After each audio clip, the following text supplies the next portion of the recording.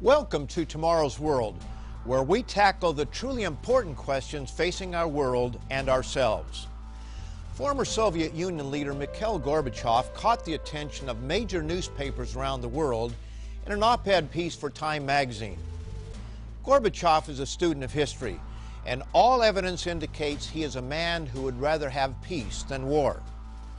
Presidents Gorbachev and Ronald Reagan bought time for the world when they agreed to ratchet down nuclear stockpiles. Mr. Gorbachev will go down in history as the one who tore down the Berlin Wall, setting free millions of oppressed people from a failed Marxist system. And this opened the way for the reunification of Germany. So when he wrote, "It all looks as if the world is preparing for war," people took notice. He further wrote in his January 2017 editorial, "The world today is overwhelmed with problems. Policymakers seem to be confused and at a loss." Indeed, the world is confused and at a loss. He named the escalating inventory of modern weapons a danger to the world. More troops, tanks, and armored personnel carriers are being brought to Europe.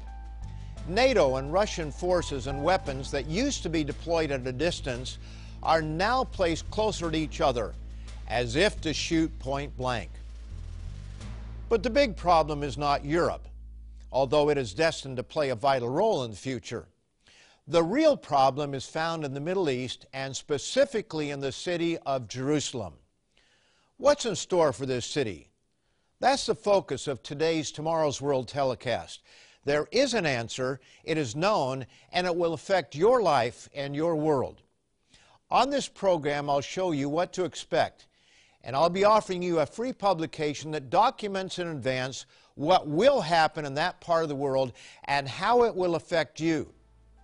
This publication, The Middle Eastern Prophecy, is yours free for the asking. So be sure to have writing material ready so that you can take down the phone number to order your free copy. And I'll be right back to show you what to expect for the City of Peace, where there is no peace.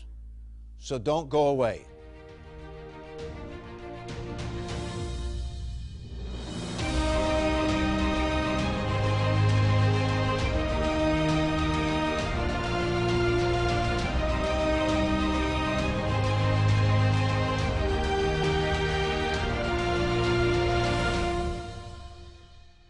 Welcome once again to Tomorrow's World, and I especially welcome all of you who are tuning in for the first time. I'm pleased you've joined us today, and I'm pleased to offer you our free publication, The Middle Eastern Prophecy. Our world is in trouble. As former Soviet President and Nobel Peace Prize recipient Mikhail Gorbachev wrote, "Politicians and military leaders sound increasingly belligerent and defense doctrines more dangerous. Commentators and TV personalities are joining the bellicose chorus. It all looks as if the world is preparing for war." Nowhere is the specter of war more probable than in the volatile Middle East. When nations were smaller, when transportation was on 2 legs or 4 legs, when wind-powered ships and aircraft didn't exist, confused policymakers could only do so much damage. That's all changed. High-speed communication and transportation connect us, but peace eludes us. We've built incredibly destructive technologies. Nuclear weapons, smart bombs, and chemical and biological weapons. With missiles, unmanned planes, and drone ships. It's a dangerous place when policymakers in this kind of world are, as Mr. Gorbachev says, confused and at a loss. Conflicts that start small in one part of the world can quickly spread to all parts of the world. In effect, no place is safe. The tiny nation of Israel and its chief city, Jerusalem, are at the core of many Middle Eastern problems. Tension in the region is a result of several factors. The Middle East is rich in oil, and ever since the invention of the automobile, the world literally runs on oil. 5 of the world's top 10 oil reserve countries just happen to be in the Middle East, but none of them being the Jewish state. Combatants in World Wars I and II fought for control of Middle Eastern oil, and struggles for control of this valuable natural resource continue to this day. Religion is another factor creating instability in the region. Judaism is the oldest of 3 major religions found there. Christianity came along in the 1st century AD, with Islam powerfully emerging in the 7th century. One cause of tension in the region that is often overlooked here in the West is the familial background which has resulted in strife between these nations dating back to ancient times. The beginning of these problems can be found in the book known as the Bible. There we read of a man named Abram, later called Abraham. His wife seemingly could not have children, and one day came up with an idea that appeared good at the time, but it had a far greater impact than anyone could ever imagine. We read of it in Genesis, the 16th chapter. So Sarai said to Abram, "See now, the Lord has restrained me from bearing children. Please, go into my maid. Perhaps I shall obtain children by her." Abram listened to his wife. A child was born, and they named him Ishmael. A divine messenger informed the couple that he and his descendants would be difficult to get along with. Here it is in Genesis 16 and verse 12. "He shall be a wild man. His hand shall be against every man, and every man's hand against him. And he shall dwell in the presence of all his brethren." Does this prediction given thousands of years ago not accurately describe what we see in the Middle East today? Factions fighting factions. God later gave Abram a second son, but this time by his wife Sarah, and he was named Isaac. Trouble between the 2 mothers and the 2 sons escalated and brought about a geographical separation, but it was only for a short time.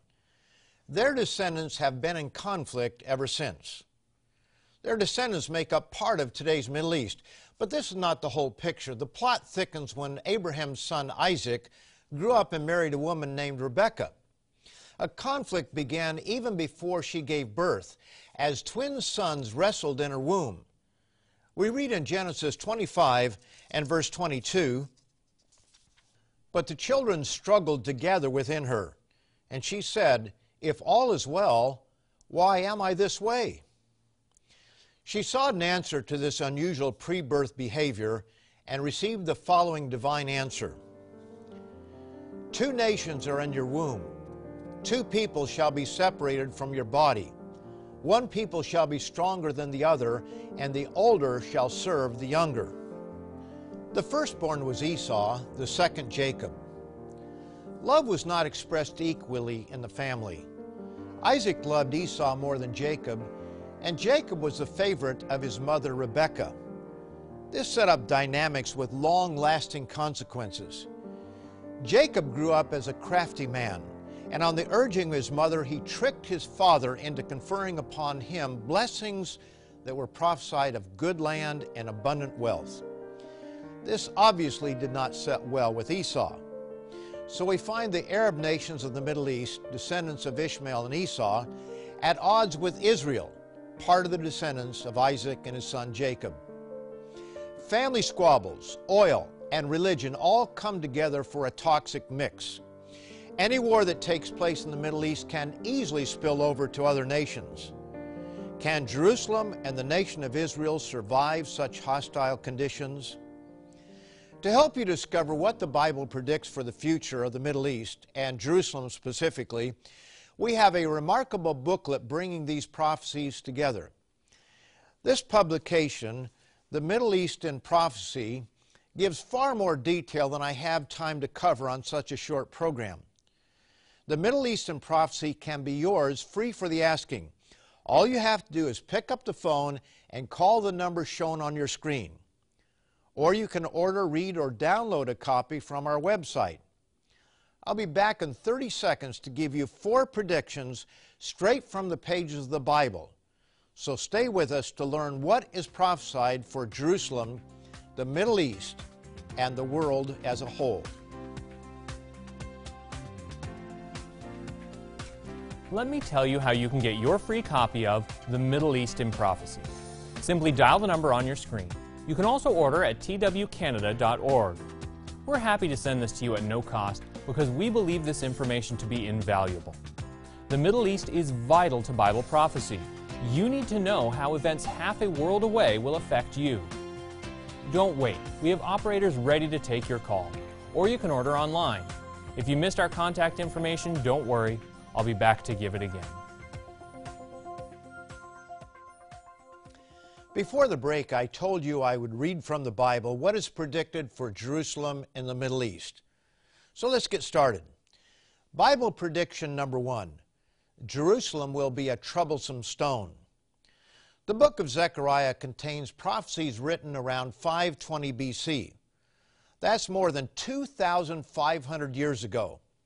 It's evident that some of Zechariah's prophecies were recorded for a time long into the future. It speaks of a time of trouble for Jerusalem and for those nations surrounding it. Notice the accuracy of this prophecy. You can see its fulfillment in your evening news. Zechariah, the 12th chapter, verses 2 and 3. Behold, I will make Jerusalem a cup of drunkenness to all the surrounding peoples when they lay siege against Judah and Jerusalem. And it shall happen in that day that I will make Jerusalem a very heavy stone for all peoples.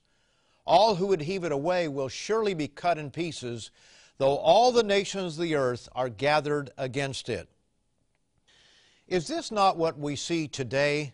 Jerusalem and the Jews, a troublesome stone in the Middle East? And everyone who meddles with it gets cut to pieces. We also see here that the Jews will be hated by many nations. But can we know that the prophecy is meant for today? Yes, we can. Notice an important detail that must not be overlooked. The prophecy is for Jerusalem and the Jews. It says, when they lay siege against Judah and Jerusalem. Judah was the name of one of the 12 tribes of Israel and refers to the people we know of as Jews. So the prophecy requires Jerusalem to be controlled by the Jews. And here's where we come to an interesting detail. History tells us that the Jews did not control Jerusalem from 135 AD until after the Six-Day War in 1967, meaning this prophecy could not have been fulfilled during that time period. Notice that when the Jews find themselves in trouble from these surrounding nations, that help will come from a long-awaited source. Zechariah, the 12th chapter, and verses 9 and 10. It shall be in that day that I will seek to destroy all the nations that come against Jerusalem. Then they will look on me whom they pierced. Yes, they will mourn for him as one mourns for his only son, and grieve for him as one grieves for a firstborn. This is a clear reference to the Messiah. But notice that it says, on me whom they pierced. In other words, this is talking about a physical intervention from the one whom they crucified in 31 AD.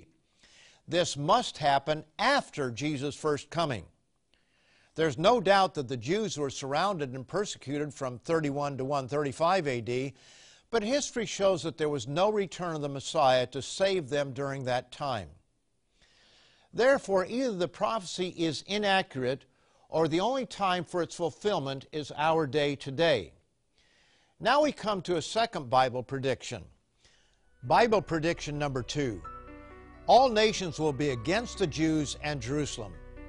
As we read in Zechariah the 12th chapter, all the surrounding peoples will lay siege against Judah and Jerusalem, and all nations of the earth are gathered against it.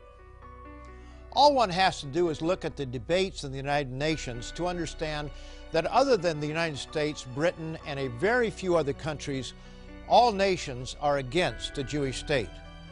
The hostility is really quite remarkable and unexplainable from any rational point of view.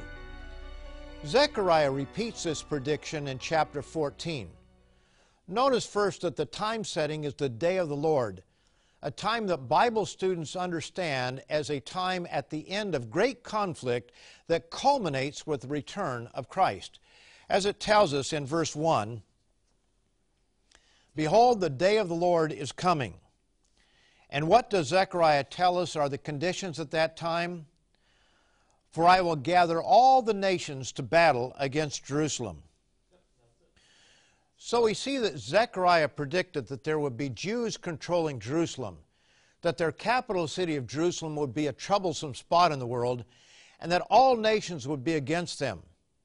And as we have seen, this could not refer to any time prior to the middle of the 20th century and onward. These first two predictions culminate in something ominous that will shake the whole world. Bible prediction number 3. Jerusalem will be the focus of the greatest battle ever fought. The term Armageddon is thrown about in both religious and secular sources. It's the stuff movies are made of, the end of the world. But there is much misunderstanding, even among the religious. Armageddon does not mean the end of life on planet Earth, but it is no small matter. Jesus of Nazareth made this chilling prediction in what is called the Olivet Prophecy. Here it is in Matthew, the 24th chapter, and verses 21 and 22. "For then there will be great tribulation, such as has not been since the beginning of the world until this time, no, nor ever shall be. And unless those days were shortened, no flesh would be saved." Yes, humanly incited cosmicide is a real possibility. In fact, according to this passage, it will happen, unless something extraordinary stops it. But before we get to that, notice that great armies will be drawn together to destroy the tiny Jewish state. The mysterious book of Revelation tells us massive armies from east of the Euphrates will assemble on the large plain near the hill of Megiddo, more commonly called Armageddon. "Then the sixth angel poured out his bowl on the great river Euphrates, and its water was dried up, so that the way of the kings from the east might be prepared. And they gathered them together to the place called in Hebrew Armageddon." So the armies gather at Megiddo, but the actual battle will take place around and in the valley of Jehoshaphat on the east of Jerusalem. This brings us to our fourth prediction, which answers the key question for today's program. Can Jerusalem survive? We'll answer that in a moment, but I want to remind you of today's free offer, the Middle East in Prophecy. What happens in that part of the world will eventually spill over to all the world, as we shall see in a few minutes. Don't think that it will not affect you. It will. That's why you need our publication, The Middle East in Prophecy. There's no cost. You have nothing to lose and everything to gain. So order your copy today. If you would like to know what is ahead for the Middle East, call the number on your screen and ask for The Middle East in Prophecy, or order online at twcanada.org. Have you ever asked, where is the world headed? What does the future hold for me? Or if morality even matters anymore? Tomorrow's World answers these questions and more, and will also be sent to you free of charge. Call us right now or visit us online to get your free copy of The Middle East in Prophecy and Tomorrow's World magazine. Enjoy the rest of today's program. So far, we've seen three predictions for the future of the Middle East, specifically regarding the Jews in Jerusalem. The first two predictions are playing out in our world and can be seen on our nightly news. Bible prediction number 1, Jerusalem will be a troublesome stone. Prediction number 2, all nations will be against the Jews and Jerusalem. These predictions will culminate in Bible prediction number 3, Jerusalem will be the focus of the greatest battle ever fought. Now we must answer the question, can Jerusalem survive this coming conflict? As we read from the book of Matthew, human annihilation is possible, but will be stopped by intervention from a source man has generally rejected. Bible prediction number 4, Jesus Christ will return to save mankind from annihilation. We read earlier from Zechariah 14, but let's notice it again so that we have the context, beginning in verse 1.